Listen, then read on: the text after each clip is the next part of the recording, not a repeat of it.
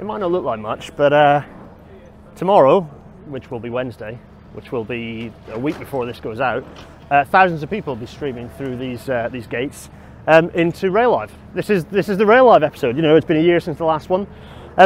What's changed since last year? Well, a few bits and pieces. You know, this is still fundamentally a plant show with a kind of an international air show twist and vibe, with everything sort of in between that the railway can bring. You know, it's Porterbrook who now own the site. This is the Long Marston Rail Innovation Centre now. I can't remember what it was called before, but it had an equally long, convoluted name. Quite a few things have changed. I mean, for starters, there's a lot of tarmac and concrete and new hardcore around where formerly there were potholes, so that's good. There's all sorts we're going to be looking at today. You know, we're going to be looking at innovations in kind of freight and passenger, sort of rolling stock, Iversholt, Porterbrook, others. I'm not sure Angel are here. Quite a few innovations like that. Network Rail have got plenty here. You know, all the plant and stuff.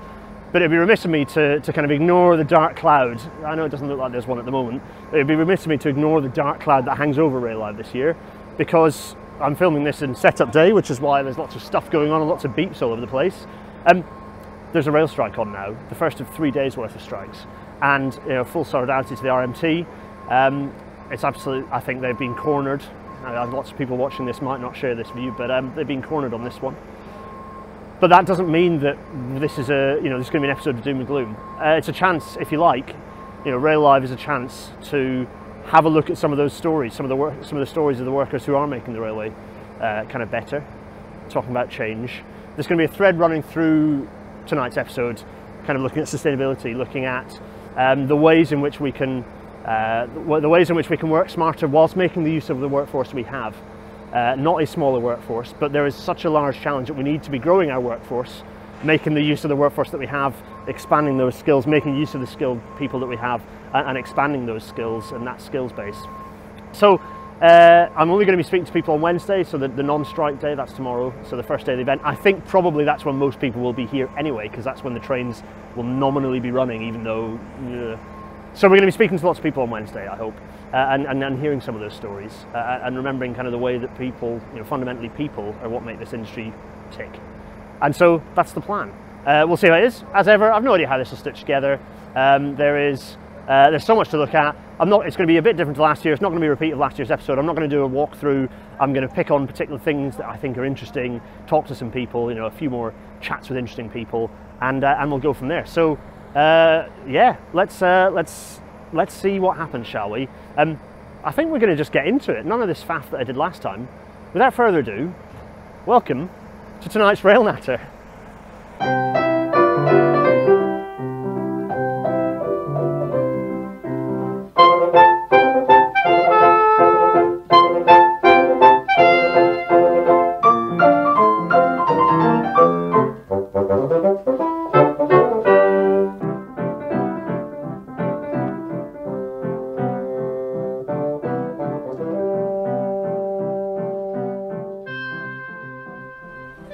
And as the Intercity 225 fades away, here I am on the main thoroughfare. Very much setup time still. There's stuff being assembled around me as we speak. There's the showrunner himself, Nigel, keeping an eye on things. Yeah, people are assembling things. You know, we've got assembly of all sorts of bits and pieces, and people are putting the exhibits up. This is going to be less of a madcap dash as it was last year. So this is Tuesday, it's strike day. So I'm not going to be speaking to anyone. I'm not interviewing anyone today. I think that's the right thing to do. Likewise on Thursday. So I'm going to be doing all my interviewing on Wednesday. I'll be doing some filming of B-roll and bits and pieces on the strike days, but I'm not going to speak to anyone. What we are going to do is sort of go through, I think we're going to split into 4 segments. So I'm going to, in each of those segments, I'm going to pick up, kind of have the discussion with, going to have, right, 4 segments. Segment number 1 is going to be going through some exhibits, you know, seeing some of the exhibits, the non-plant exhibits that is, so all the various sort of physical things. A lot of it's infrastructure, but there's some, you know, there's other things as well related to operations and signalling and sort of welfare as well, perhaps, that we'll pick up, but we'll spot a few of those things. Segment 2 shall be plant. We shall have a look at plant. So these things, you know, all this stuff. This is the main thoroughfare, Main Street, if you like, and I'm surrounded by hundreds of millions of pounds Yeah, I don't know what the estimate was. Recently, it was like £750 million or something bonkers. Anyway, a lot of kit around us. You know, bearing in mind each of these things is the best part of £1 million. You know how much change for £1 million. Yeah, crikey. Anyway, so the plant. We're going to go and actually speak to some of the teams who run that stuff and talk to them about what their stuff does. What they've been innovating with. You know, how they're making things more sustainable. That sort of thing. I think there's some exciting stories to tell there. What else? The third of our segments will be trains. We'll go and have a look at some trains, so passenger freight, and indeed the inspection and maintenance trains that there are kind of hanging around. So quite a lot to look at there. The fourth and last of our segments shall be people. I'm going to have a little quick speaky session with the PWI. So that'll be good. Have a chat with the PWI, Permanent Institution. Have a chat with NSAR, the National Skills Academy for Rail, and have a chat with the ORR, because I think it'd be interesting to ask, with strikes and with the pressure being put on Network Rail, how are the ORR managing and being confident about safety going forwards? This is a serious challenge, you know, and the ORR finds itself between a rock and a hard place. Government telling it what it wants, and the ORR having to deal with, frankly, you know, the fact that government's decisions are the opposite of what the ORR wants to happen. So let's see what the ORR say and perhaps do a bit of reading between the lines. Let's let a van go past here, because it's all set up time. You know, I've got my oranges on, but it's important to make sure that everyone can see me and that I don't get run over mid filming, because that'd be I suppose quite funny. Anyway, that's the main thoroughfare. All the plant, you can see things there. There's a massive multi-LED array thing going on there. I mean, I wonder what that will end up being. So those are the 4 segments. We'll then do a bit of a roundup. I'll probably do a bit of a roundup as I leave on Thursday, in fact. So that'll be it. 4 segments. It will be exhibits, plant, trains and people. Those are the 4 segments. And in amongst that, we'll see who else we can speak to. I might see a few friends in amongst as well. So that's the plan.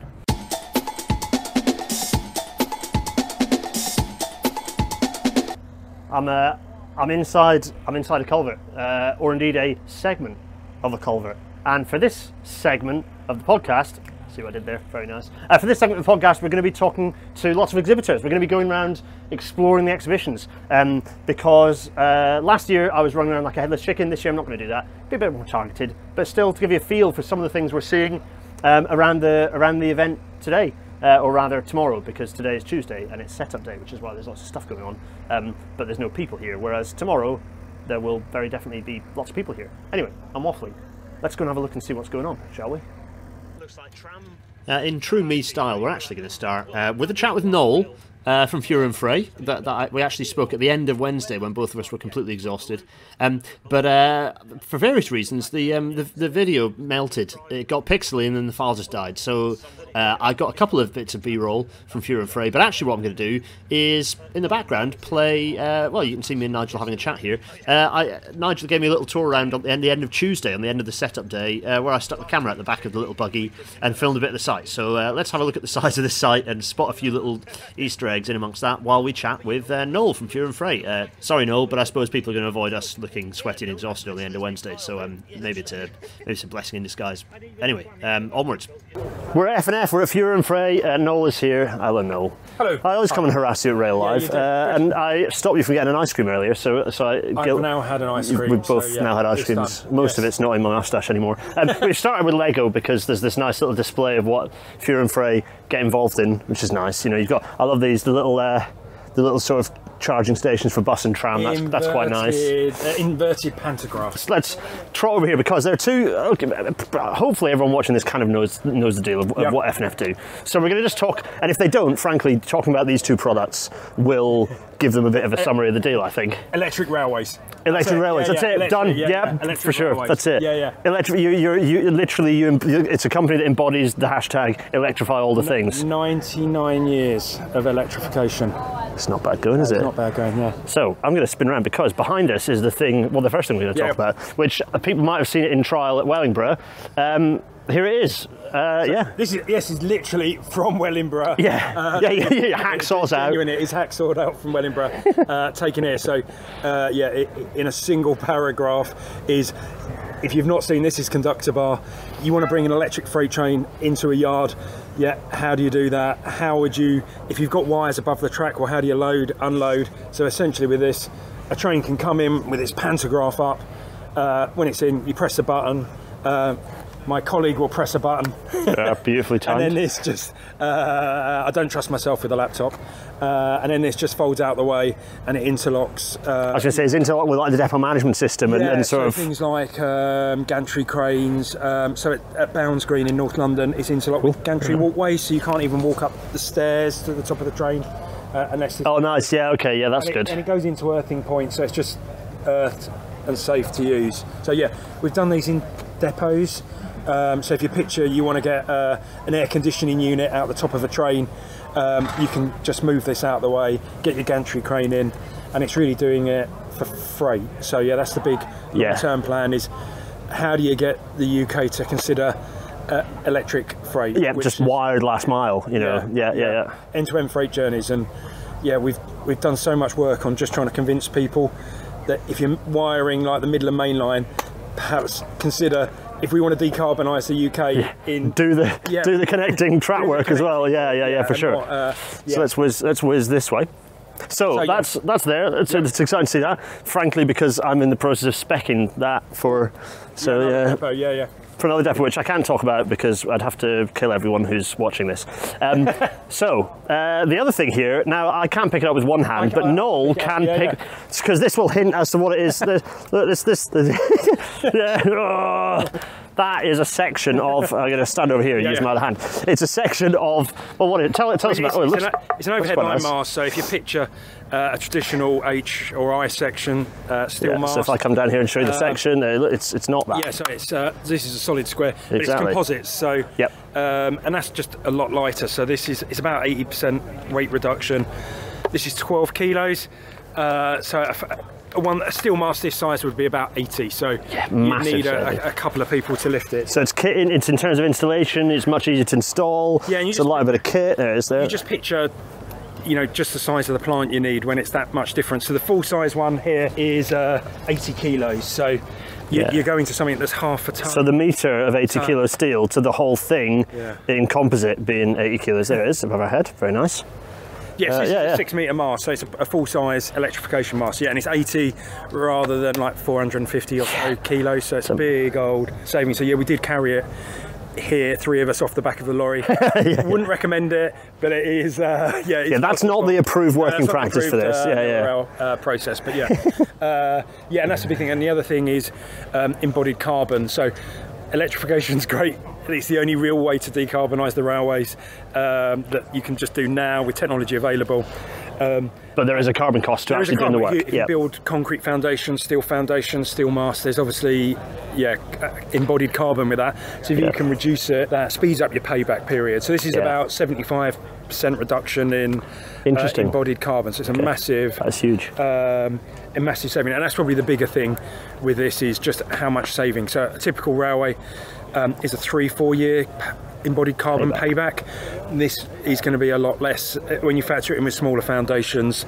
It's maybe 1 or 2 years. So oh really? So it halves the carbon. That's massive. It's a massive thing. It's just the carbon of making large steel sections. Large piece of steel. Yeah, for sure. Yeah, they've both been fun. They've been good projects to work on. Yeah, for sure. I was going to say, and I think they quite neatly embody kind of what F&F do in terms of like innovating, keeping things moving, but also continuing to hunt for the way to desperately get people to accept electrification on that. It's like, okay, fine, we'll come up with another way to make your life easier. Oh, here's another way to make your life easier. Look, we're doing our best here.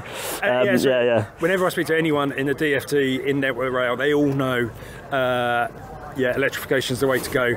It's convincing the people who hold the purse strings is the challenge. It's treasury. Yes. No, you weren't going to say that, but I am, can, and will. Thanks for that. No, that's great. That's great. And serious export value as well. Without saying who, like there are some people, not just it's likely to see some orders fairly soon. Building fully electric railways from scratch. HS2 is obviously one in the UK, but yeah, plenty of other people are doing. But even specifically, your snazzy, particularly the freight, so the freight, the retractable. People, you've got people very interested. Far ahead, and actually building electric freight railways is an amazing thing. Yeah, for sure. Nice one. Oh, thanks, Noel. That's great. Gareth. Eduardo, I've been visiting Yeltec with my day job hat on for as long as you've been at Rail Live. I remember the first time I came, essentially, I think it was just the temperature sensor and the original large version that was on the table, and now we're surrounded by fantastic looking WizGigs. Tell me about what's the latest thing? Every year there's some exciting new thing that is genuinely useful for me in my day job as a design engineer. So what's the latest bit of kit that you've got that you want to talk about on this table of WizGigs? Absolutely. So thanks for opening, by the way. So as you mentioned, technology, as an engineering technological company, technology keeps moving on a day-to-day basis, and we think the way forward is to continue innovating. Obviously competition is very, very fierce out there. Therefore, the way that we compete is by looking at new technology, what's coming and what's not, what's the requirement from the customer, and from then obviously try to develop. So we have a team of engineers that are looking at what problems we can solve with the technology that we have available, the technology that is coming, and that's why you can see new products. We have a rail gauge monitor. Yeah, the optical one, which and the buckle sensor. Vibration monitoring and void monitoring, and it's a new technology. So it's the void monitor. Interesting. And also working in partnership with other companies, we have introduced a new camera, AI camera, which basically tells you about for trespassing. The software is very powerful, so you can set up any distinguish any color, person, animal, etc., and you can choose to alarm accordingly. So it's all about innovation, partnership. Yeah, well, this is it. Well, you said I was chatting to you and the team earlier, and it's like a bunch of engineers come along and say, "Oh, I've got this issue," and you go, "Right, okay, we can probably do something about that." We can help you. Yeah. So for all the PO engineers out there, hello, Yeltec, come and ask if you've got a particularly gauging. The Yeltec will solve your problem. Absolutely. So, nice one. Hey, thanks, Eduardo. That's terrific. Nice one. Cheers. Cheers. Right, everyone. I've come over to Dura Composites, which I got very excited about last year. I think particularly Nora. In fact, the crew just came and told me that I was very excited about Nora. So that's good. I'm here with Tom and Stuart. Tom and Stuart are here. We're going to talk about a couple of things, a few products, very briefly. I'm going to come around here so we can see us, but we're all here. Firstly, behind us is a platform, right? It's an assembled platform. Well, chaps, tell me about the platform. Why is this one exciting? Because this bit on top, this isn't new. You've been doing this for a long while. So tell us why the bit at the bottom is. Now I'm going to try and frame the shot sensibly. In fact, if you want to whiz, I'll stand there. There we are. Tell us about it. Okay, so already, as you know, Queen's award-winning patented railway platform system, and where we've been concentrating on overlay systems. However, the market's now pushing for a free-spanning structure that's composite, gets away from all the issues of corrosion, rot, it's lightweight, manhandleable. But the biggest problem is the standard is a 6 metre span, and unfortunately in the composite world we haven't been able to hit Network Rail specifications for a 6 metre span.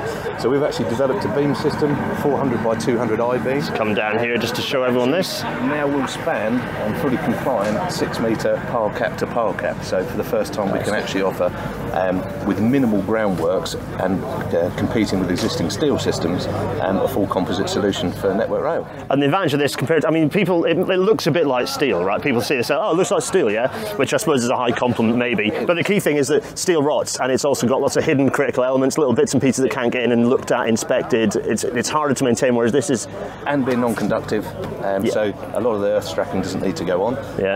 But the biggest thing, in fact, we spoke with one of our biggest customers today, and he said the beam being 6 metres long and 200 kilos means that it is manhandleable on site with a team of manpower rather than having to bring in RRVs and craning and stuff like that. So for him it's a game changer, that especially on those where access is tight and you need to be fast, minimising disruption for the end client, then it's an absolute game changer for him that he can manhandle these on site. Fantastic. So that's, very exciting. Hopefully see some of that in some of the various platform alterations and upgrades we're going to be seeing in new stations perhaps over the next, soon hopefully.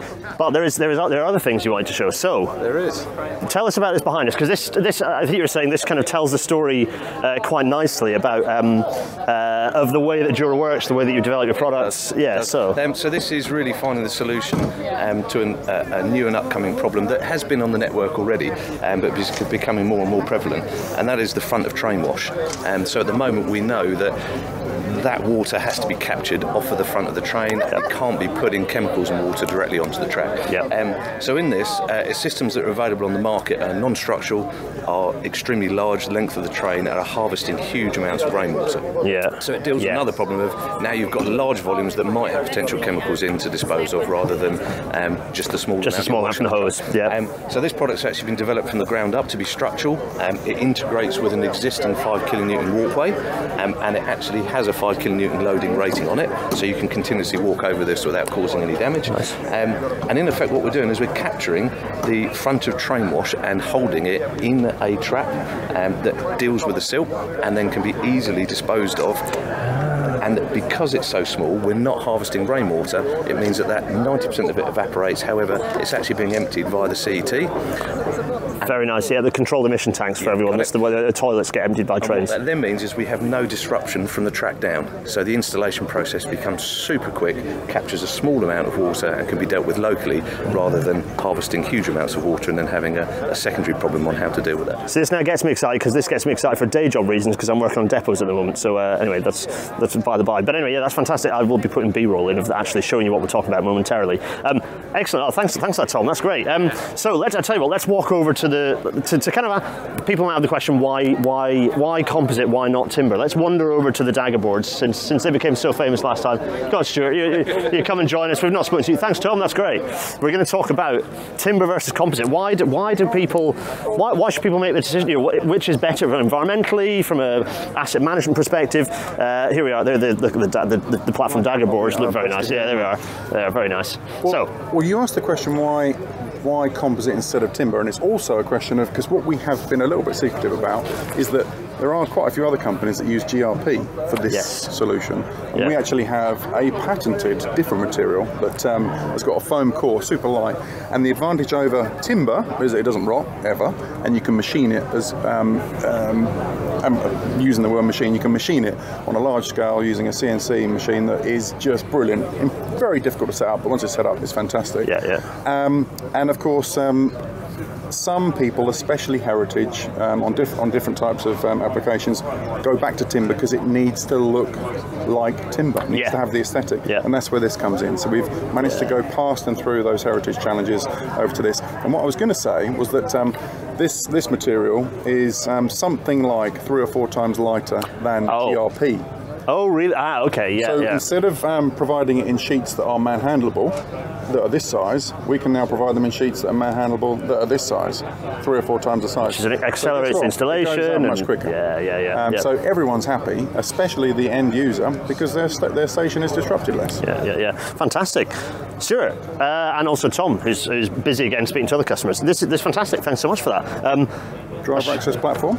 I tell you what, yeah, that's a good point. Let's go and speak about the driver access platform. So behind here is a driver access platform. Tell us about this. Tell us what the problem statement was about this and what this solves. Well, what we're doing here is driver access platforms, of course, aren't that new, but using GRP technology is new.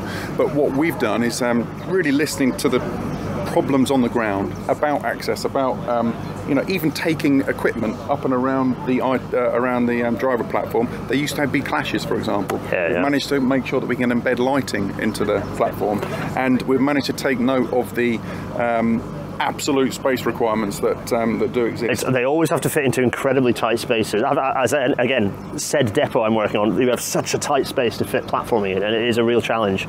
So we've been lucky enough that the train operating company we're working with bring in the people on the ground to our premises and talk about their issues. So instead of having, I think this is the spec, which always happens, and then it gets on site and then people moan about it because it's not quite right, we've tried to engineer it through all the people that are going to use it, rather than take it to site and then learn afterwards. So that's been a massive change on that, and it's not dissimilar to Envirosump actually. Again, working with train operating company, we developed the product through their problem that they were facing. Nice. So it's a good way for it to work. I often moan about innovation because it's, you know, you see the tech side innovation is often like, let's invent a problem and then make money off a solution. This is on the railways. It's the opposite way around. This innovation comes from, you know, necessity is the mother of all invention. This is coming from problems that need solving, and so it has a use case from the go. It really resonates with us because we've just rewritten our vision, and it's to solve impossible infrastructure problems sustainably. So it's all about solving the problems that people have got that are on a big scale and doing it in a sustainable way. So that's what we're all about, and that's how this comes through. Nice one, Stuart. Thanks so much. That's brilliant.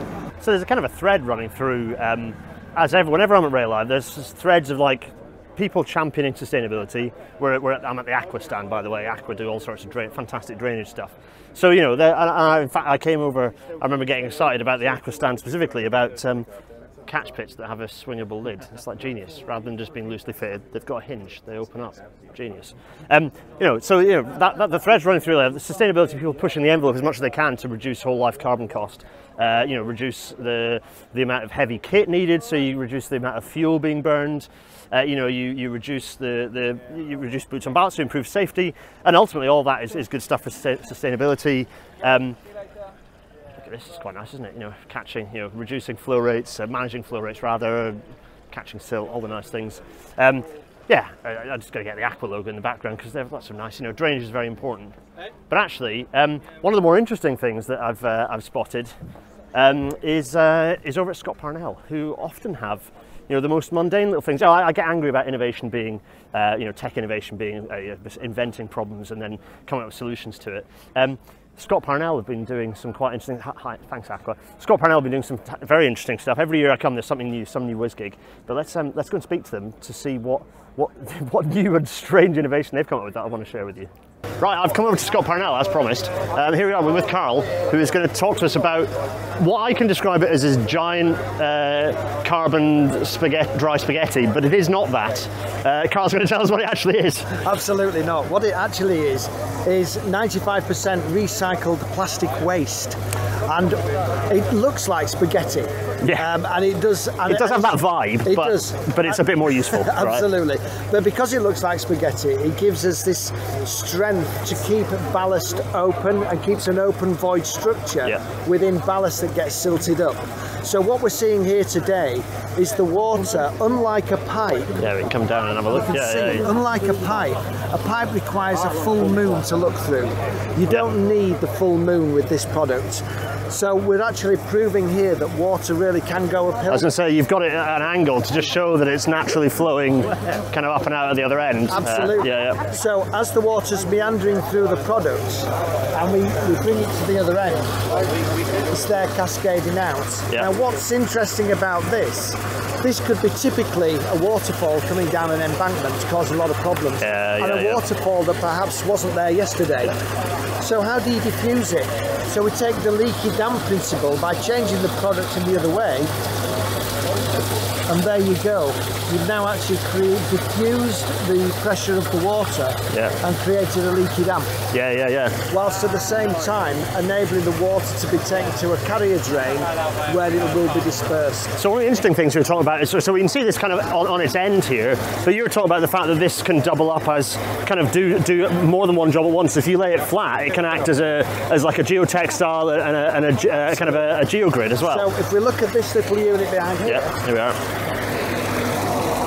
So what we have here is we've now taken the product on its flat and we've covered it in ballast and gritty sand and everything. So to prove why doesn't it stick?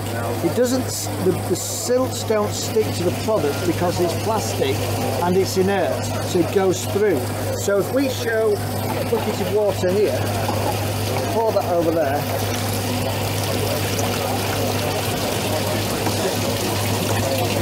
You can see all the silts are actually being flushed through the product. So you still manage the silts. The silts go at a slower rates to the water. So the idea is get rid of the water, let it flow, let the silts follow behind, and the big win, of course, is when there is then a heavy flush. It flushes the entire system through. I see. And you've got this sort of so in terms of the geogrid behaviour, this is a plastic, so it means the ballast pressure, the ballast, you know, the big chunks of ballast embed into this and lock in the matrix of the ballast. So you're getting that double behaviour. It basically works on the caking principle, where Carl von Terzaghi, who was the Austrian soil mechanic back in the 1800s, basically established that the caking principle, where you keep the large particles out, let the small fines through. Flow through, yeah. And what you're seeing is the modern day 21st century version using plastic waste, which would otherwise go to landfill. Yeah, I was going to say, it's 95, nominally 95%, but actually it's kind of arguably a little bit more than that. So we're actually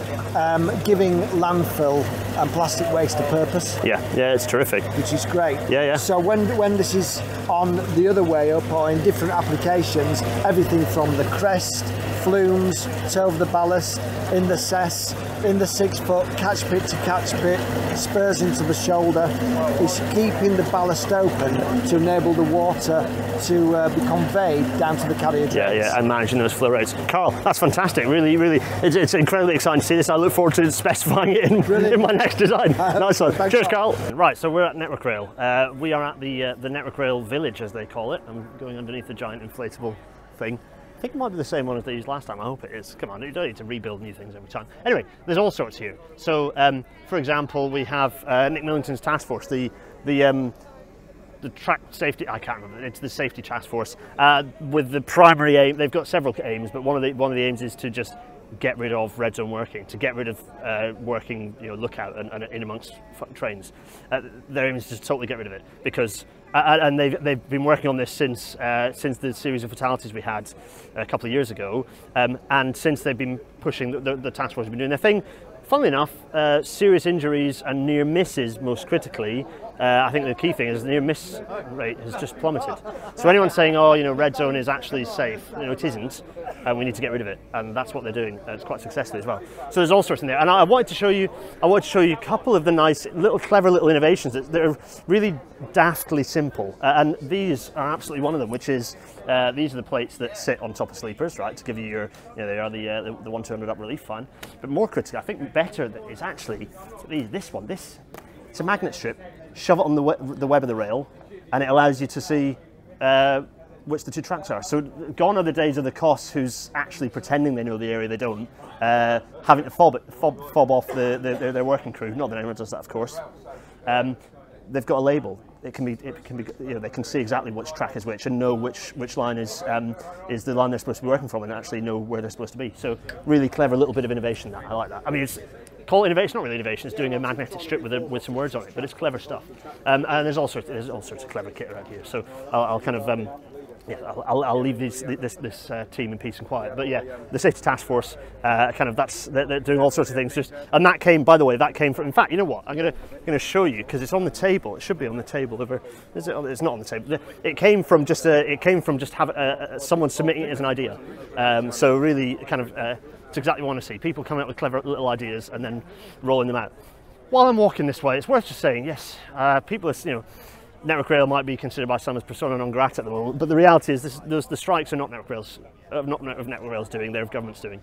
Network Rail are piggy in the middle. So, there's a lot of staff here, and quite pleasingly, there are quite a few RMT, I've said this I think a few times, it's quite nice to see some RMT tabards around. So anyway, right, so. There's all sorts of safety stuff going on behind there. We've got lots of bits of innovative kit sitting around. This is very cool and very clever. Behind me here is, I'm going to walk in, behind me here is this tended stuff. So I got excited about geofencing when I first rode on an e-scooter. I was like, ooh, geofencing, all cars should have this. Well, they should. But what I hadn't thought of is the potential for safety. And these are super accurate. They're super position accurate to the point where they make that noise if you cross the rail into an adjacent line that might be open. So these are, they're essentially they're to augment the job of the site warden, as it were, who kind of taps you on the shoulder or shouts at you if you go somewhere that isn't safe.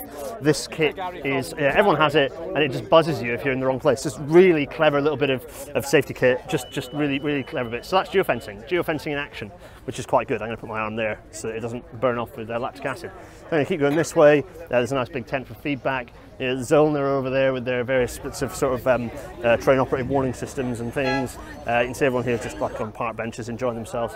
I promised everyone that this would be less of my bald chest this year, but hopefully there's enough of me doing sort of like tripoded shots. Anyway, right, let's keep going along here. There's all sorts of bits of clever kit. This is an autonomous testing vehicle. This is a weird autonomous vehicle. I presume this is a testing thing because it doesn't look big enough to actually do anything. Got the EU flag on there as well. Also, there's the nice, they're showing RRV sort of doing its thing behind as well, sort of, you know, doing whatever it is this RRV has decided it wants to do. There's the road fleet up there. We're going to come to that. We're going to come back to this gazebo momentarily. First, though, we're going to hold this again and rest this arm. We're going to walk this way. We're going to have a look at the road fleet because there's quite a lot of, you know, the reality is that Network Rail need to move their staff around, not on the railway, to get them to site, particularly in remote areas. And so there's something quite interesting over there that I might tell you what. I'm just going to rotate around and show you behind me what this thing is, because it's the nice Network Rail village thing, but it's framing something that you can see in the background there if you want to enjoy that. There we go. So anyway, I'm waffling. Behind us here is the fleet, and what's interesting about this fleet is that Network Rail are thankfully thinking about the fact that, okay, we have all these road vehicles, how are we going to get them around and try and reduce our emissions, because we want to be a zero emission sort of, you know, net zero, or rather actual zero, within a reasonable time scale. These are all electric vehicles. All of them are electric vehicles. So there's a range, you know, there's a range of like the sort of the various, you've got the sort of the big truck thing for the rugged outdoors, and you've got the incident officer vehicles, all these electric vehicles. So that's quite cool. What else have we got? We got Fugo. Hello to Fugo and Rail, kind of Ryla here. Rail, have they renamed it? Have they renamed it from Rail Data to something else? No, I don't know. Anyway, there's a nice classic Aquarius Defender there with the Ryla date in front of us. That's quite interesting. Let's wander this way. So that's, yeah, what else have we got? I've been chatting for 6 minutes already, good grief. Maybe I'll chop this up. So we're going towards the gazebo tent over here. It's more like a building. It's quite substantial. Right, oh look, Jura Composites are over here. Jura with their, you can't see that. There's Jura with their platform. So let's go in here and have a look. What do we have? We've got NRDD. My design colleagues within Network Rail is NRDD. They do design of all sorts of things, usually early grip stage stuff that then lands on the desk of a kind of a consultant designer like me. What have we got? We've got commercial and procurement here. Well, everyone knows what they do, right? They buy things. What else have we got? So we've got intelligent infrastructure. There's the R&D portfolio of intelligent infrastructure, and there's intelligent infrastructure. Sentinel, who manage track worker competence. There's Sentinel, asset information services. Everyone's mean about asset information services, but they're getting there. Let's just put it that way. Training. So we've got Network Rail training over here. How do you train staff? So behind here you have various bits and pieces, quite snazzy bits of training kit. And oh look, if you want to do an interview, if anyone's wanting to do an interview, look, here's the. There we go. Anyway. What else have we got? Technical services. So here you have lots of actual bits of gubbins here. So if I hold up, you can see there's all the gubbins sort of here, and I'm going to stand over here and sort of show you some of the things that are. So yeah, there's various bits of technical whiz-giggery here with technical services running, and the air team are over the other side as well. So there's quite a lot of bits of Network Rail kit innovation. But the name of the game here is a lot of the stuff that they're running here is trying to bring sustainability into everything and getting rid of emissions, and not just emissions, but the bigger, broader picture as well. You know, there's the old adage, and it's careful not to be misused, but the boots off ballast thing. It's not boots off ballast as in you get rid of those staff.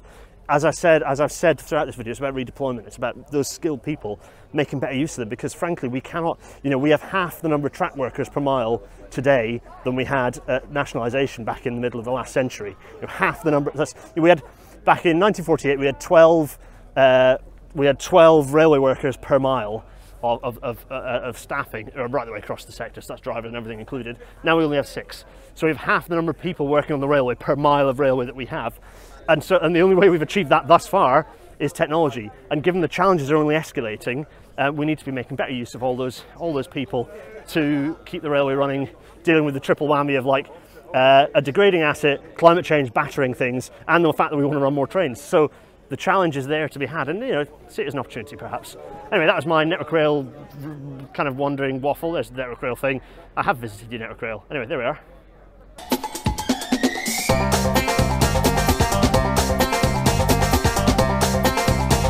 Well, I am decidedly inside the best part of £1 million worth of kit. Crikey. Thanks to Van Hellen and the Railability team for letting me perch up here for this silly little link. Yeah, right, this bit. So we've had, either before or after, we have had, or are about to have, segments on the various exhibits, the kind of the static exhibitors with their various bits of, whiz gigs and gibbety crippets and bits of platform and culvert and what have you. We will or are about to have a segment on rolling stock. On trains, whether it's passenger, freight, operations, blah blah blah. This bit is about the backbone of the show, really. Fundamentally, it's a plant show. It's talking about this. There's hundreds of millions of pounds worth of yellow or orange kit on site at Rail Live, and I want to go and speak to some of the teams who run this stuff, who lease this stuff out, to kind of, and this stuff is, all of it looks very new, which means it's clearly, there's clearly innovation behind this. So let's dig into it and go and speak to a few of the teams who actually run this stuff. So this is the plant segment. So there's a huge range of yellow plant to choose from, but I've come over to the QTS sort of stand, partly because they just have an enormous range. I mean, look behind me, there's an enormous sort of, I think this creates bales from vegetation. I'm going to talk about veg clearance in a minute. You've got this enormous compactor. That's the most effective compactor there is to choose from for rail applications at the moment. One of its kind, or the only one of its kind, this type. I was watching them apply the transfers yesterday. Anyway, QTS. Vegetation clearance is it's not just politically dubious, challenging and tricky for local stakeholders. It's also enormously logistically complex and expensive and complicated and challenging and tricky, because you've got to survey what you need to clear. You've got to make sure that you're not wrecking any habitats, as part of that process. You've got to make sure that the geotechnical consequences are, there aren't going to be any serious geotechnical consequences. You've also got to get in, chop down often quite dangerous bits of vegetation that might fall onto the railway.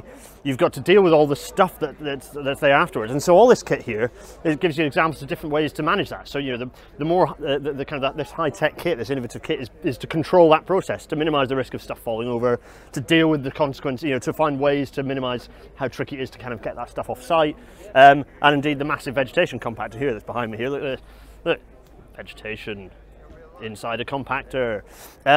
Yeah, working out where to put it and how you get rid of stuff. So let's have a quick look around. Also, there's the QTS do loads of other stuff. So, they've got this vac behind. They've got another bit of kit here for removing sort of stuff. You can see the big sort of robot arm there for getting rid of things. So it's huge smash, and you're sort of the standard too. You've got a road railer behind. There's a nice road railer, and indeed this bit here. This is also a road railer. This enormous machine behind. So, all sorts of different size kit. This is just a sample of the various sort of things that QTS provide. But yeah, quite a lot of impressive vegetation management stuff here from QTS. So yeah, interesting to have a look and see how to make this process less complicated and a bit more safe. So I've come down to McCulloch Group. These are quite iconic vehicles. I think everyone at Rail Live knows McCulloch, but what's new? What else have you been adding to the repertoire and the fleet? The panel lifters, these are the latest versions. So we've gone from 8 ton to 9 ton, and we've got the next iteration of that is up to 10 and 20. Oh wow! Oh crikey! So that's almost like you get into the point of major switch panel, like huge bits. We have got a switch moving version of this, so we've got a method of doing this with 3 of these, but yes, it's to lift with the switches. And we're going, well, we're not going, but the main drag of the main bread and butter is RTRTs, which are the smaller machines. The smaller ones there, yeah. And we've got an electric version on here. Yeah, I spotted, and it's got, I'll film a bit of B-roll in a minute, but it's got, Williams have been involved as well in developing it, which is quite cool, yeah. It's the part of Williams that do the electric, so they've developed the batteries and helped develop the batteries. So that's a prototype, but obviously we're going to move it forward, which is going to be an advantage for not just for the environment, but working in tunnels and other things. It gets tunnels when you've got a genset. Well, gensets are noisy as well, so there's a noise element, but also it gets smoky. It's not as pleasant a place to work. And the other thing about our machines is that although a lot of them are diesel and the electric, they run off hydraulics. So the actual power, the motion power is hydraulic, so you can run hydraulic tools off it. With You've got the electric motor, hydraulic takeoff, so you're not creating the same sort of emissions that you would with these. And the other one, which you can't see, but I'm sure you'll come to later, is the Infinity. Yes, yeah. Tell me about the Infinity. Well, the initial version of that was the TCT, which was rolling out cable drums. Yeah, big drums. Yeah. Picks them up, and instead of pulling the cable, it would trundle along, rolling out the. Yeah. And it's a lot quicker than pulling cable. But what we've done is we've further developed that now. So the Infinity actually takes a standard pallet. So if you've got a standard Euro pallet, you can move anything. Okay. I don't know if you've come across the portaloos that fall down. Yeah. Seen those? Yeah. Our last demonstration day that we had at Tuxford, we had one of those on the pallet. So you can take those folded down and move them. And the beauty of that is you don't need the rail to do it. Because the track vehicles. Because they're tracked. Yeah. Nice. I mean, innovation is really part of our DNA. It's something that we really push. I mean, McCulloch has gone from strength. I remember earlier rail lives when it was still had. I don't know. I still haven't asked if they've got an Iron Brew in the fridge, but we'll get there. Earlier it was like really successful, but it was still like, and only in a very short space of time. Suddenly they were in New York. The New York Transit had them, and they're hugely international. Your successes in Australia and New York, Australia, New Zealand, Malaysia. We've got machines. Quite a big part of the world, and obviously that's another big part of it. We don't deliver work. No, it's providing the machines to provide the machines. And it's like so many machines around Rail Live, quite unique. These are very unique looking, very tailor-made, but as a result of being tailor-made for rail, they're incredibly popular. Suddenly it's like, we don't need to use stuff that's really not designed to do this thing. You can design a tool to do this task and do it really well. And that's safer. It's they are safer. I mean, they are unique. There are no other machines like that. Yeah. No, it's very cool. It's brilliant. Ray, thanks so much for that. Good chat. Nice one. So if I just walk into the Vanel and Railability compound, I want to ask myself the question, how many different ways can you smack things into the ground? Which is an important question, particularly in a railway where lots of our things need to be held down or investigated or require some form of kind of substantial foundation. The answer is many ways, and by their own admission, the Railability and Vanel folks have said, well, we haven't got all of our kit here, so here's just merely, we're scratching the surface. But one of the things you do is drill an enormous hole, so that's useful. You drill an enormous hole. Behind me is a device, this enormous thing. Look at it, it's huge. That is a device for putting in sheet piles. So, sheet piles that kind of protect an earthwork. If you want to kind of cut into an existing earthwork to put something like a safe position safety, for example, or something like that. What else have we got? We've got, sometimes we drill holes in the ground, not because we want to put things in them, or at least put things in that we want to keep there, because we want to understand what's actually in the ground first, putting something more substantial in. So, you've got a piling, a kind of a little ground investigation rig here. Above my head is a thing for either ground investigation, look, there it is above my head, ground investigation, or for ground remediation. So, for treating the ground, so to be better at supporting things. What we've got behind here, the other thing we've got is this device here, which in fact, if I come around and show you it, this is a thing for holding up OLE masts behind. You can see the nice little green grip there to make sure you don't make a mess of the thing you're picking up. Pick that up and attach it to whatever you've just piled a hole for. So all manner of different devices. This is just one, as the team here said, this is merely scratching the surface of the sorts of things that they can offer. I was sat in that thing for introducing this segment moments ago, and each of these bits of kit is, you're not getting much loose change for £1 million. So that's 1, 2, 3, 4 million quid just sort of surrounding me. It's quite spectacular, really. That's 10 of my house and some. Oh, crikey. Anyway, Vanel, worth just a little exploration of the sorts of things that are around here.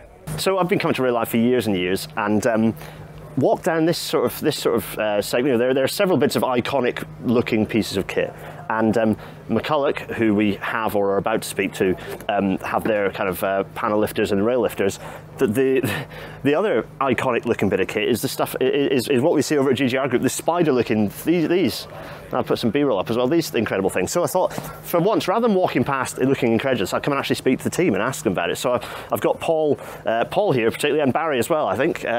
Paul, so these kit, they look spectacular, but they're very unique looking as well. So why do they look like this? And can you tell us a bit about what they do and kind of why they've got this particularly iconic looking shape? Okay, well, they're called spider cranes because the outriggers come out and they form what would appear to be looking like a spider crane.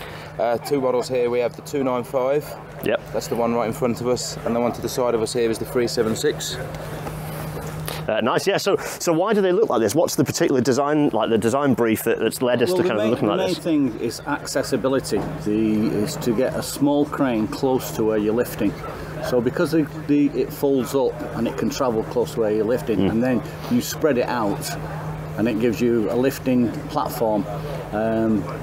So where you need a big machine to stand a long way away, you can use a small machine and get closer. And can you do like multiple? Can you have multiple cranes with doing a single lift? So is that a way to, or are they generally just for kind of they don't work in pairs? We do tandem lifts. Okay, yeah. But it's mainly accessibility. That's the thing, especially with the smaller crane. So yeah, because it doesn't have a cab. It's like hand operated from an operative. We actually call that pedestrian crane. Pedestrian crane. We walk behind it. Yep. But we often take the boom off, take the outriggers off, lower it into holes, or put it onto roofs, or put it in the lifts and put it on top of roofs. And then we reassemble it and we put the outriggers underneath it, and then it's, instead of lifting from the floor up, we're from the roof down. It looks suspiciously like the width of the vehicle, from kind of the outer track, would sit within the bed of a track, like sit within the rails of a track, so they can trundle along in the kind of the forefoot. It would actually fold it up. It would actually go through a double doorway at 600mm. Oh really? Yeah. Oh, crikey. Okay. So these are highly compact, pretty capable lifting machines, and they look pretty iconic, which I suppose is useful for people knowing that they are your bits of kit. A lot of innovation on it. We've got that's a petrol engine one with a 410 drive motor as well. You can plug it in, but we could also, which we often do, is convert that to gas as well. Oh, okay. So we have 3 different drive systems on it, and we actually now produce them with battery only. I was going to say, because that seems to be the move. That's kind of the theme across Rail-Life. So you're looking at going for full battery. Well, we are full battery. Oh, you have for a long time. Nice. The eco ones as well have been more colourful. They're bright green as well. Oh, really? Okay. So yeah, absolutely. The eco, yeah.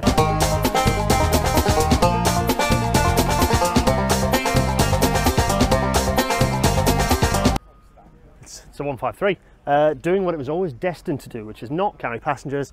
It was in fact to move inspection kit and bicycles. Thanks, ScotRail. Anyway, this segment is going to be all about rolling stock. We've got plenty of maintenance vehicles, inspection vehicles like this one. We've got a grinding train. There's a mobile maintenance unit over there. But we've also got passenger stock. There's the Revolution VLR over there. We've got the Innovate UK sort of COP26 train over there. We have, what else have we got going on? We have got, there's freight. There's the Orion unit, which was actually in service for a short while, albeit very quietly. There's all sorts, freight, passenger, and maintenance, sort of inspection stuff. It's all going on.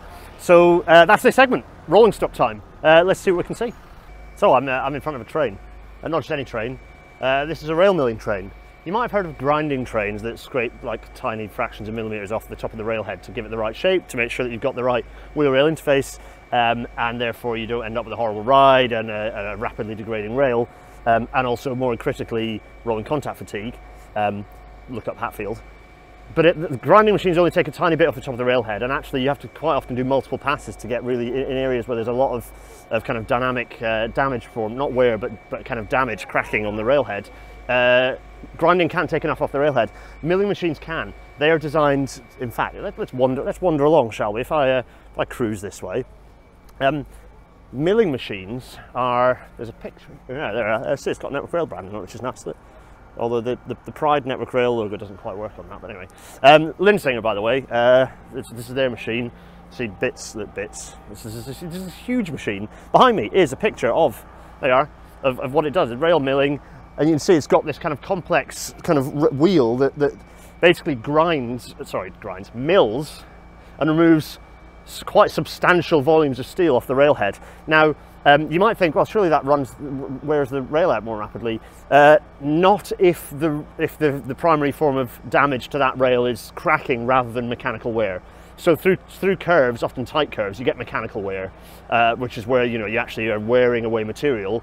That's quite predictable, quite safe as a type of damage. Through perhaps flatter curves, or sort of if you've got too much cant on a tight curve, you might see cracking forming, fatigue cracks, like if you bend a paper clip and it eventually snaps, those sorts of cracks, fatigue cracking. Those are quite difficult to, I mean, we're getting better at spotting them with ultrasonics and now with eddy current testing. Milling is the way to get rid of those deep pervasive cracks. And so yes, you are getting rid of a lot of actual metal off the top of the railhead, but those cracks would kind of, you're essentially getting ahead of the cracks that are forming anyway. So you aren't reducing the life of the rail particularly more than it would be if it was cracking, and obviously you can't run a cracked rail in service. So that's what it is to get ahead of that crack formation. And this machine is pretty spectacular. It's also very shiny and clean. Look how shiny and clean it is. They've really done a number on it. It's very smart. So here it is. This is the machine, and you can see the scale of this machine. This is two vehicles. It's got 12 wheel sets, 4 bogies, each Coco, so there's 3, and then in amongst somewhere is the actual wheel that does the milling. I keep saying grinding because it's kind of, milling seems like a strange word to use, but it is milling. You see the picture. In fact, you see the picture behind me right there. Anyway, right, Linsinger, their milling, their rail milling train. Really interesting bit of kit. I mean, this isn't new, as in the machine is, but milling's been around for a long time. But yeah, we're seeing more of them out and about on Network Rail infrastructure.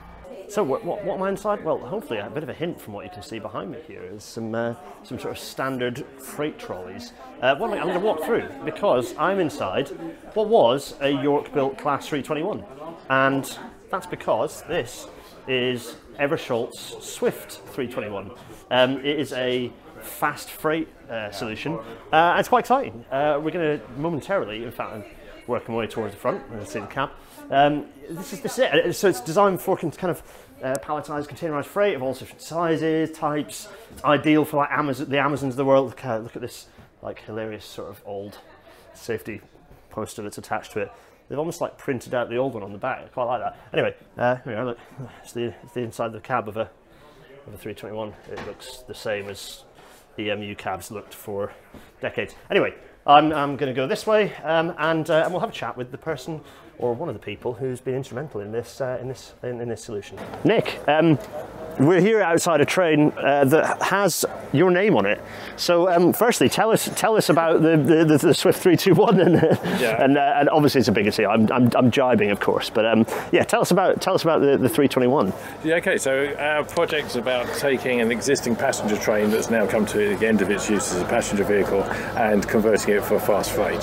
So we've seen the big growth in home delivery, Gareth, and I think the key for Railway is to try and get a small part of that market. If you look at the number of goods that are now delivered every day by all the high street retailers, the opportunity to use the railway for what it's good at, which is moving large quantities of goods long distance, is clearly there. Now that we're because it's funny, Red Star Parcels just choked at the point where if it had just hung on maybe like an extra decade, it could have just self-sustained. Absolutely. So it's interesting to think about the fact that we've got these highly complex supply chains now that the Amazons of the world and other sort of kind of these large courier sort of ecosystems, almost to describe it. They have their distribution technology and the processing of it. That presumably would wire quite nicely into this becoming a core of those distribution networks, and then you'd span out into the existing infrastructure at the urban ends, right? Is that how you see it? Yeah, absolutely. I mean, we've got city centre stations, so we've got access to the centres of cities, but we've also got regional distribution parks, some of which are now being built with rail-served lines, and there may be opportunity to connect other parts of the network as well.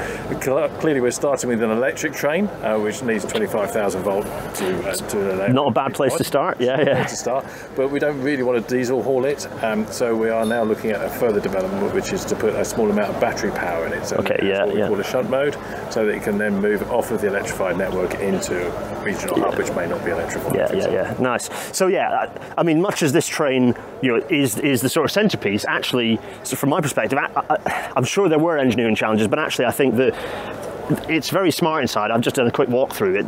That feels like it wasn't necessarily the most complicated bit. It feels like the for example, you know, platform capacity is very limited in our rail networks, and actually then wiring that into the existing space within a station feels like a challenge. So what has been done, you know, what have Eversholt been doing to sort of look at the whole system, not just the train, to kind of understand exactly how that'll work without, you know, and timings and all that complexity? Yeah, I mean, we are train specialists and train owners. We're not logistics specialists, so we are working with people that understand that business and the operators, the freight operators, to see how that will work.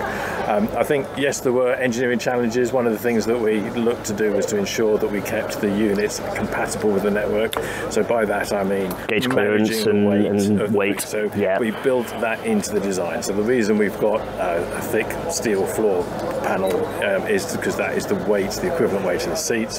So the reason it's called a 3213 is because it still is regarded as a network to be compatible with a 3213. So we've managed to keep the gauging clearance and all the compatibility. Yeah, the behaviour through curves and all that stuff, and the mass. Interesting. Okay, yeah. So that was our key sort of concern, and we managed to achieve that. So it retains its network. Yeah, because you don't want to go through that whole process of essentially treating it like a new train. And much as that might increase the amount that you can carry, actually, I presume there's a bit of a marginal gain situation there. Actually, for the marginal extra, you know, distributed load from the metal plate, you're not gaining that much freight for this type of goods anyway, right? Which is it's kind of generally low density stuff. Yeah, if you look at the sort of parcels you receive, most of them are free air, aren't they? There's plastic and space, isn't it? So the train tends to volume out rather than mass out, so it can take up to 38 tons of payload, but in most applications you wouldn't see that sort of weight. It'd be full, it would look like a ball pit in there before you got anywhere near that reaching load limit. I think the other thing that rail opportunities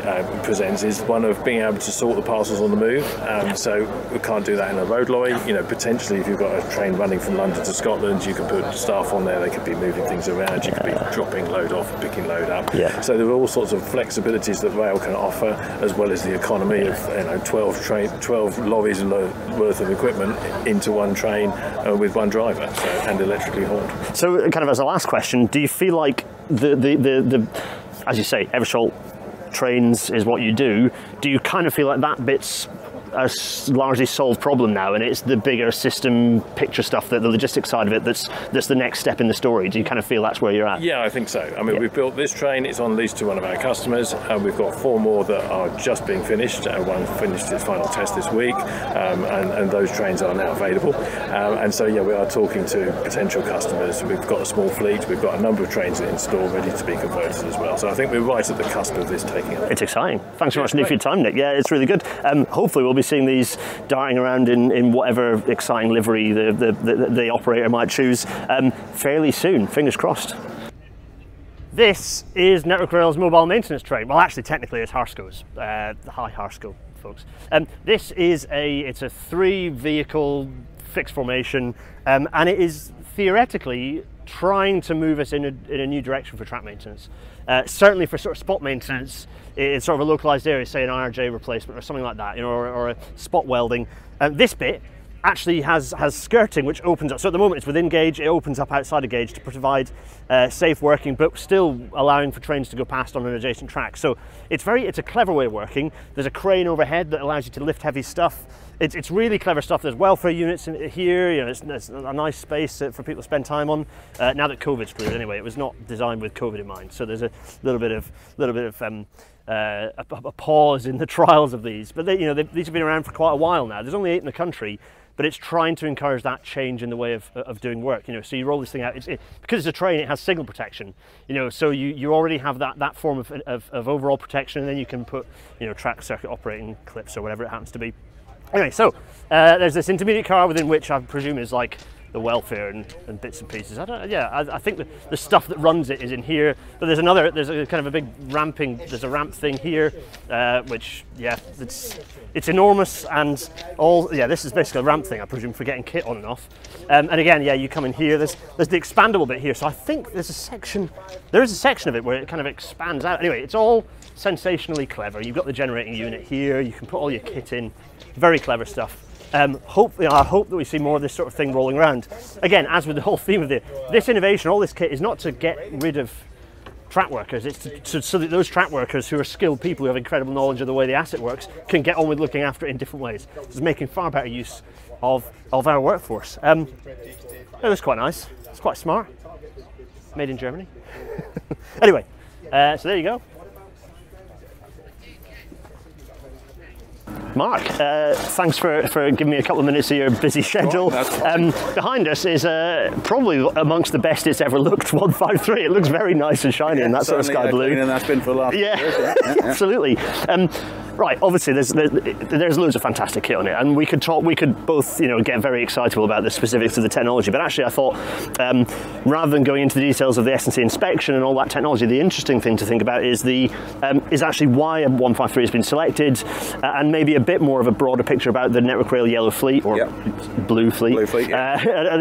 So first of all, why a 153? Why a 153? Very, very good question. So I'd like to say, well, we've done a massive study into what the best platform would be. But to be perfectly honest with you, the 153 was really the only vehicle that was suitable at the time to meet the timescales that we were working to. But quite fortuitous, I think, that we have chosen a 153. So. Proven to be incredibly reliable. So there have been these two. There's this unit and another unit that's in service at the moment. Been in service for 6 months now. Never let us down, really? Which is good. Yeah. Very, very simple unit. Very, very easy to maintain. There's still a lot of industry experience out there to work on 153s. There's still a lot of drivers out there that still hold the driver competence. Of course, yeah. Spare parts are easy to come by. There are a lot of units that are being scrapped now. So again, you can sort of retrieve spare parts from those as well. But there are still a number of units that are out there that are in good condition. Obviously, for us, one of the key things was to choose something that didn't need a massive load of rework. So corrosion is quite an issue on these units. So we chose ones that weren't, didn't have significant corrosion. This particular one is now coming up for a C6 overhaul in the near future, where we'll be doing some modifications as well. But a brilliant unit for an inspection vehicle. Does 75 mile an hour, so can fit in with passenger vehicles. Also, lots and lots of space underneath as well. In terms of being able to fit kit underneath, just proven to be a really, really good basis for monitoring kit. So I mean, it's quite nice because it almost looks the part. Like it looks like it's been selected for it. And I joked about this in the segment intro, saying that actually this is probably a better use for it than carrying passengers, frankly. But without being too much, sorry to everyone who loves 153s. The other thing that I was quite interested in is the broader picture for the fleet. Is this going to replace some of the existing Yellow Fleet? Is it part of augmenting it? Is the Yellow Fleet Network Rail's inspection and maintenance fleet? Is it growing? Kind of what's the shape of the fleet going to be looking like over the next short medium term? This specifically is an addition to the existing Yellow Fleet. So this came about specifically to do S&C inspections, which aren't done at the moment by the Yellow Fleet. So we're hoping that we'll roll out a number of these, probably in the order of sort of maybe 10, 12, something like that. We're also working on a PLPR version of this as well, so plain line pattern recognition, again to do infill to support the rest of the Yellow Fleet where that's sort of been struggling a little bit, and we're also looking at doing a class 319 VRU, so that can run through sort of Moorgate tunnels and places like that, where non-diesel traction or diesel traction is not permitted. But in terms of the bigger picture for the Yellow Fleet, so I work for the IM program, and we're looking at sort of what the future of the Yellow Fleet is, and there's obviously that's sort of split into two. There's passenger-based inspection, passenger vehicle-based inspection, and then there's the core fleet as well. So that is going to be changing significantly in the near future. Clearly, operating, with 50, 60-year-old locos and similar age wagons is not the way forward in the long term. It is recognised that it is life expired within Network Rail. It is not delivering the level of reliability that we need. There's a strong push to where we can move that onto passenger vehicles, but clearly things like ultrasonic testing can't really be done on passenger vehicles because of the speed limitations and what have you. But what does that look like? We're going to be going to tender by the end of this year for that new provision, that new service provision. Is that a wagon-based solution? Is that an EMU-based solution? We're going to go to the market and basically, we see what people reckon. Experts and sort of see what they come up with. But I think, in the next sort of 3 to 5 years, we'll be looking at a much more sort of blended fleet, some which will be regionally based, some which will still be sort of provided from a national pool as well. So it's definitely going to be looking very different, and it's definitely not going to be, class 37s pushing things around in the future. Nice one, Mark. That's terrific. Thanks Brilliant. so much for your time. Thank you. Cheers. Have a job.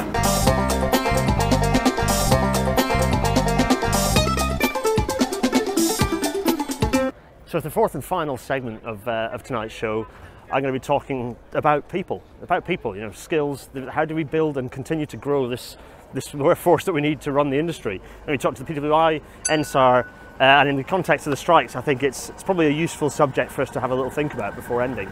So let's go and have a chat with some people. I'm here at the PWI stand. Actually, we're behind the PWI stand because it's very noisy over there, because it's quite busy, which is good.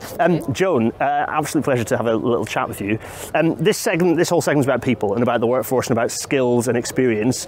We're in a bit of a time in the industry at the moment where we are risking losing quite a lot of experience before it sifts down through. How is the PWI facilitating that knowledge transfer? What can we do to avoid losing that knowledge? What a question, Gareth. I know, it's a huge one, but yeah. It is, and really quite easy for us to answer, because we are the institution for rail infrastructure engineers, whether you're a young person, whether you're a more mature and experienced person. Yeah. So we hold all that knowledge. And a key part of our tenets is about knowledge share. Yep. So we provide lots of opportunities for people to share that knowledge.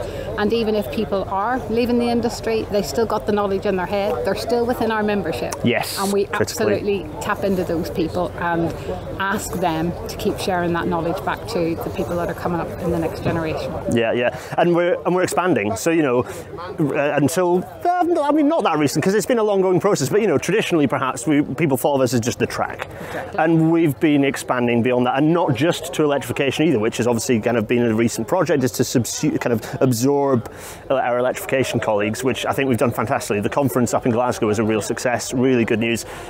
Where do you see that continued expansion? What's the next target? Who are we picking on? I think we have, we are branded now as for rail infrastructure engineering, therefore it's within those confines of that.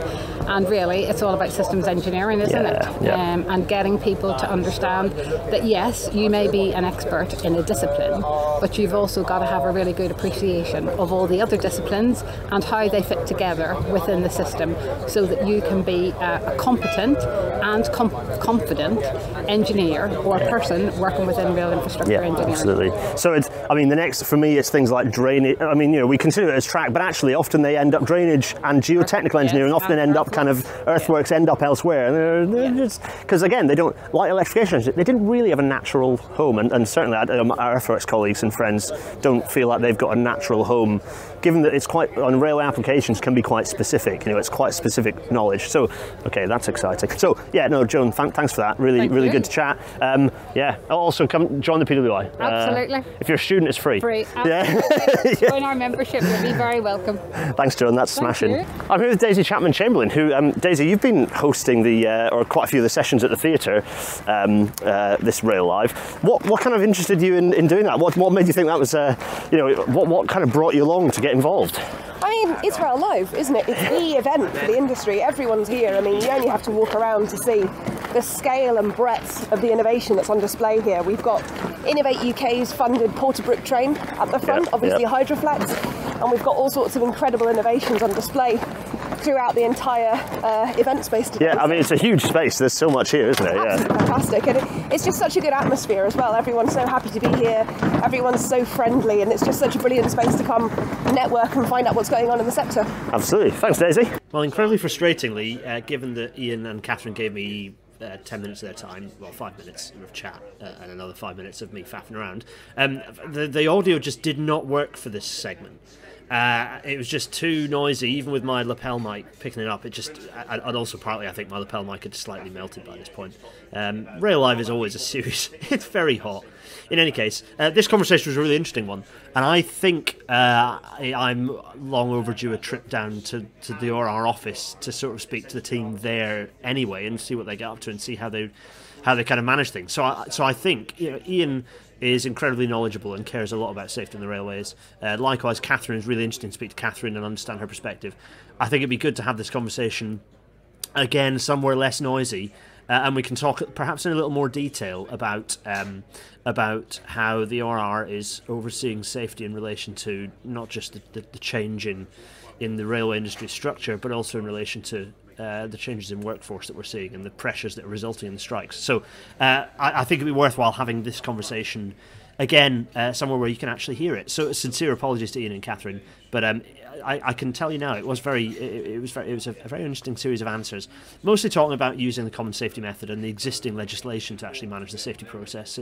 The kind of manage that transition, but also they were talking about the kind of individual approaches to some of the specifics, which was it was very interesting stuff. I'm only sorry you can't hear it. Maybe I'll try just dropping the original video in, and people can, because you can just about hear it, but it's just not. It's really not very clear. Ian's voice hasn't picked up very well at all. So that's I can only apologise. Sorry, everyone. It is rail now. You get what you pay for. So your R10, kind of, I think, highlighting the importance of Samaritans within the industry is that you're necessarily, it's a cause that Ian feels very strongly about, actually, personally. Dave, firstly, the simple answer or sort of the key question is, why does a group like Samaritans have to be here at a rail industry event? Yeah, it's a good question. I think it's twofold, really. Obviously, we have got a partnership with the rail industry in terms of suicide prevention on the rail network, primarily focused towards members of the public, but of course rail workers themselves do have their own mental health struggles, so it's really important we have that visibility and people know that we're here, we're available, and people can reach out to us and we can have those conversations. They don't have to have a conversation with me today. There's cards they can take away, a little bit of merch, and that can raise that bit of awareness when they're ready. So it's in quite a lot of ways quite a difficult time in the industry, particularly for the workforce. For sure. Is that something that are you noticing a higher level of let's say engagement with Samaritans? Are you making yourselves available in different ways to potential people who potentially worry about their futures in the industry? Like, can you paint the picture? Yeah, so we always try and have that awareness. Events like this, which the ORR are really kindly hosting us at, it's a really good opportunity, like I said, to raise that awareness. Because, like you say, it is a sensitive time for people, and there are all kinds of pressures, be it job pressures, be it like the general financial situation, be it the knock-on of COVID. So it's important now more than ever that Samaritans have that visibility and are making themselves available for the rail industry. Yeah, absolutely. Nice one. Thanks, Dave. Thanks for that. I'm riding with the man himself as we here he is. It's Top Gear style. We're driving and I'm interviewing you. Nigel, we were both thinking that today would be a bit quieter actually, and that yesterday would be the busy day. It's Thursday, everyone, and it's been busy. It's been really busy today. I've been quite pleased with the numbers. I don't know, what do you think? Well, it has. I'm relieved it's been as busy as it has. As is the case last year, it's not quite as busy as the first day. The second day is always a little bit quieter. But we were worried with the strike and everything else it might have a major impact, and it seems not to have done that. We had over 3,000 people through yesterday, and the visitors that I talked to seem to be really happy. There's a real buzz about it. And I've just been on the Dura stand where Stuart, the managing director, said that they've had the best day yesterday that they'd ever had anywhere at any show in the last 15 years. 50. And that is really the sort of thing that we're looking for, from to keep the exhibitors happy and to feel as though they've derived value from the effort and indeed the cost of attending. So to hear that is just really good, and certainly talking to other exhibitors, they all seem pretty happy. So we're already having conversations about what we do next year to add to the show and make it of greater impact and value and enjoyment. And that all starts. I won't say it starts tomorrow. It starts midweek next week. I'm not planning on doing much tomorrow, but certainly next week.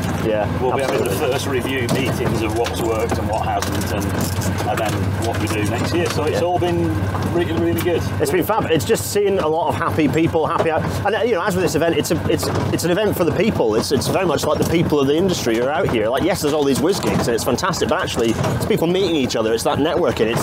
And it's nice to feel like Rail Live is now very much embedded in that calendar. People know when Rail Live is kind of a fixed point in the year. It's good. We're absolutely very happy about that. And the fact that the sort of an unintended benefit of the top half HV is it's somehow a great leveller. Whether you're a managing director, chief executive, chairman, frontline staff, whatever, you've just got railway people who care about what they do and they care about the industry. And there's just a great buzz here. And we've done different things this year. We're just passing the hawks, the hawks. Keep the pigeons down on on the big cathedral stations. Sadly, we haven't got the helicopters because they were withdrawn for crime patrols during the strike because the scrap thieves get to work. Yeah. But it's still been a great show, and we're really happy with it. It really has. Yeah, it's been fantastic. Nigel, thanks so much for your time. You're very welcome. And I'll see you before next year, but certainly I'll be back next year. Goodness knows what I'll be doing next year, but I'll be back filming again. Indeed, God willing, it will be here in no time. It's the end of the day on Thursday. Well, not quite, but there's still quite a lot of people around actually, surrounded by them. We have had, given the circumstances, I talked about the dark clouds at the start, but I think my general feeling, and I think I might have mentioned this a few times in the various bits and pieces that I've recorded, God knows how I'm going to stitch those together, but we'll manage. General feeling of, this is an event for the workforce as much as it is about bits and pieces. It's certainly not exclusively a day for managers and salespeople and senior managers and senior industry figures. It's about everyone.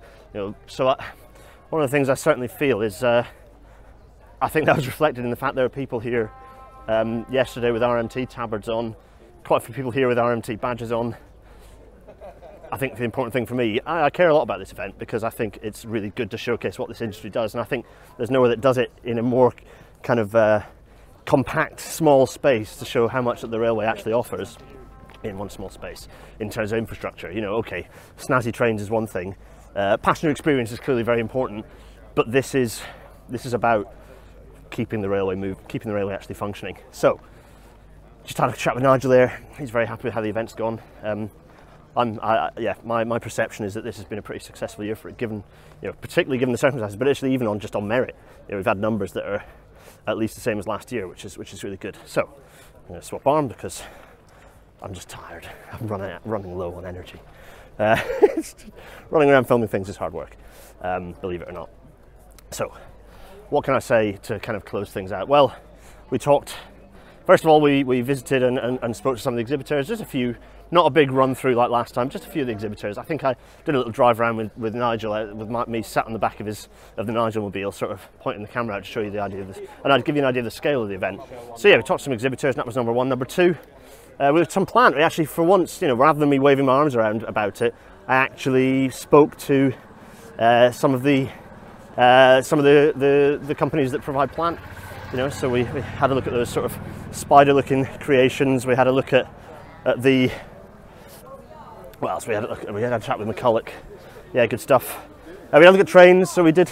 Hi, Catherine. Hi. We had a look at trains. We had a look at some of the new bits and pieces, freight, and all this sort of good stuff, which is good. We had a look at the 153 as well. Had a chat. So and then the last bit we spoke to, we had a chat and we thought about people. We thought about the kind of the fact that the industry doesn't exist without people. All this stuff. This isn't stuff just for the sake of stuff. This is stuff to make people's lives easier. Stuff to allow us to make better use of our workforce. And when I say better use of our workforce, I don't mean shrinking that workforce. No, I don't mean that. Some people might mean that. I do not mean that. It also doesn't mean exploiting or reducing the salaries of our workforce. It means we have a limited number of people. There are so many parts of the industry where we are struggling to recruit. We're desperately struggling to recruit. This is about making better use of our skilled people so that we can expand the railway. Government might not think that, but I do, and most of the people here think that as well. So yeah, overall, pretty good. Hopefully a useful summary. Hopefully a chance.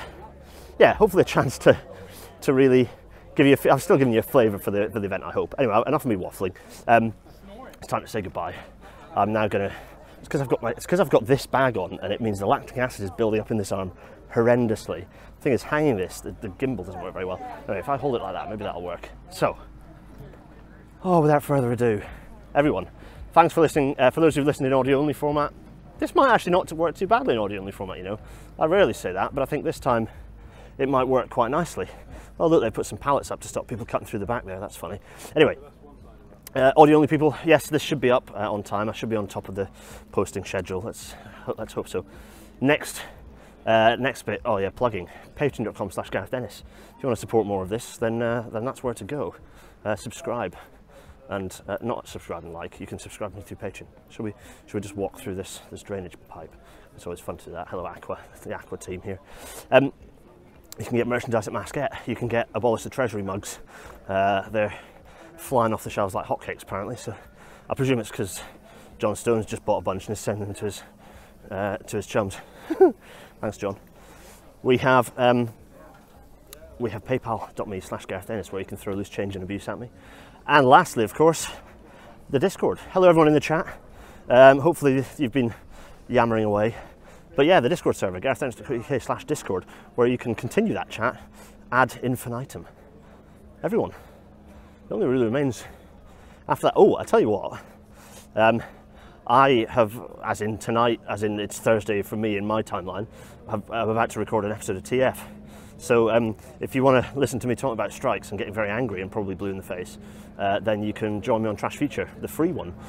It's the free one. Will be going out, so you can join me on TF with your favourites, talking about strikes, probably going out about the same time as this episode is. So yeah, do that. The other thing, thanks past Gareth, is of course next week's episode, which is going to be what is Very Light Rail VLR, and is it any good? I indeed did record some bits of that episode, this episode, next week's episode. Oh my god, the timeline is broken. At Rail Live, and then I did a load of other stuff at the VLR conference the week before. So there should be a bit of a mishmash, but it's going to be a hybrid sort of pre-record and live one. So I'll dump all the pre-record stuff together, and then afterwards there'll be a bit of a Q&A. So that should be interesting. So tune in for that. Otherwise, I will see all of you next week for probably a live one, an in-person one where you can chat to me in real time. From me at Rail Live, as I begin my long 150-mile journey home. Cheerio, cheerio.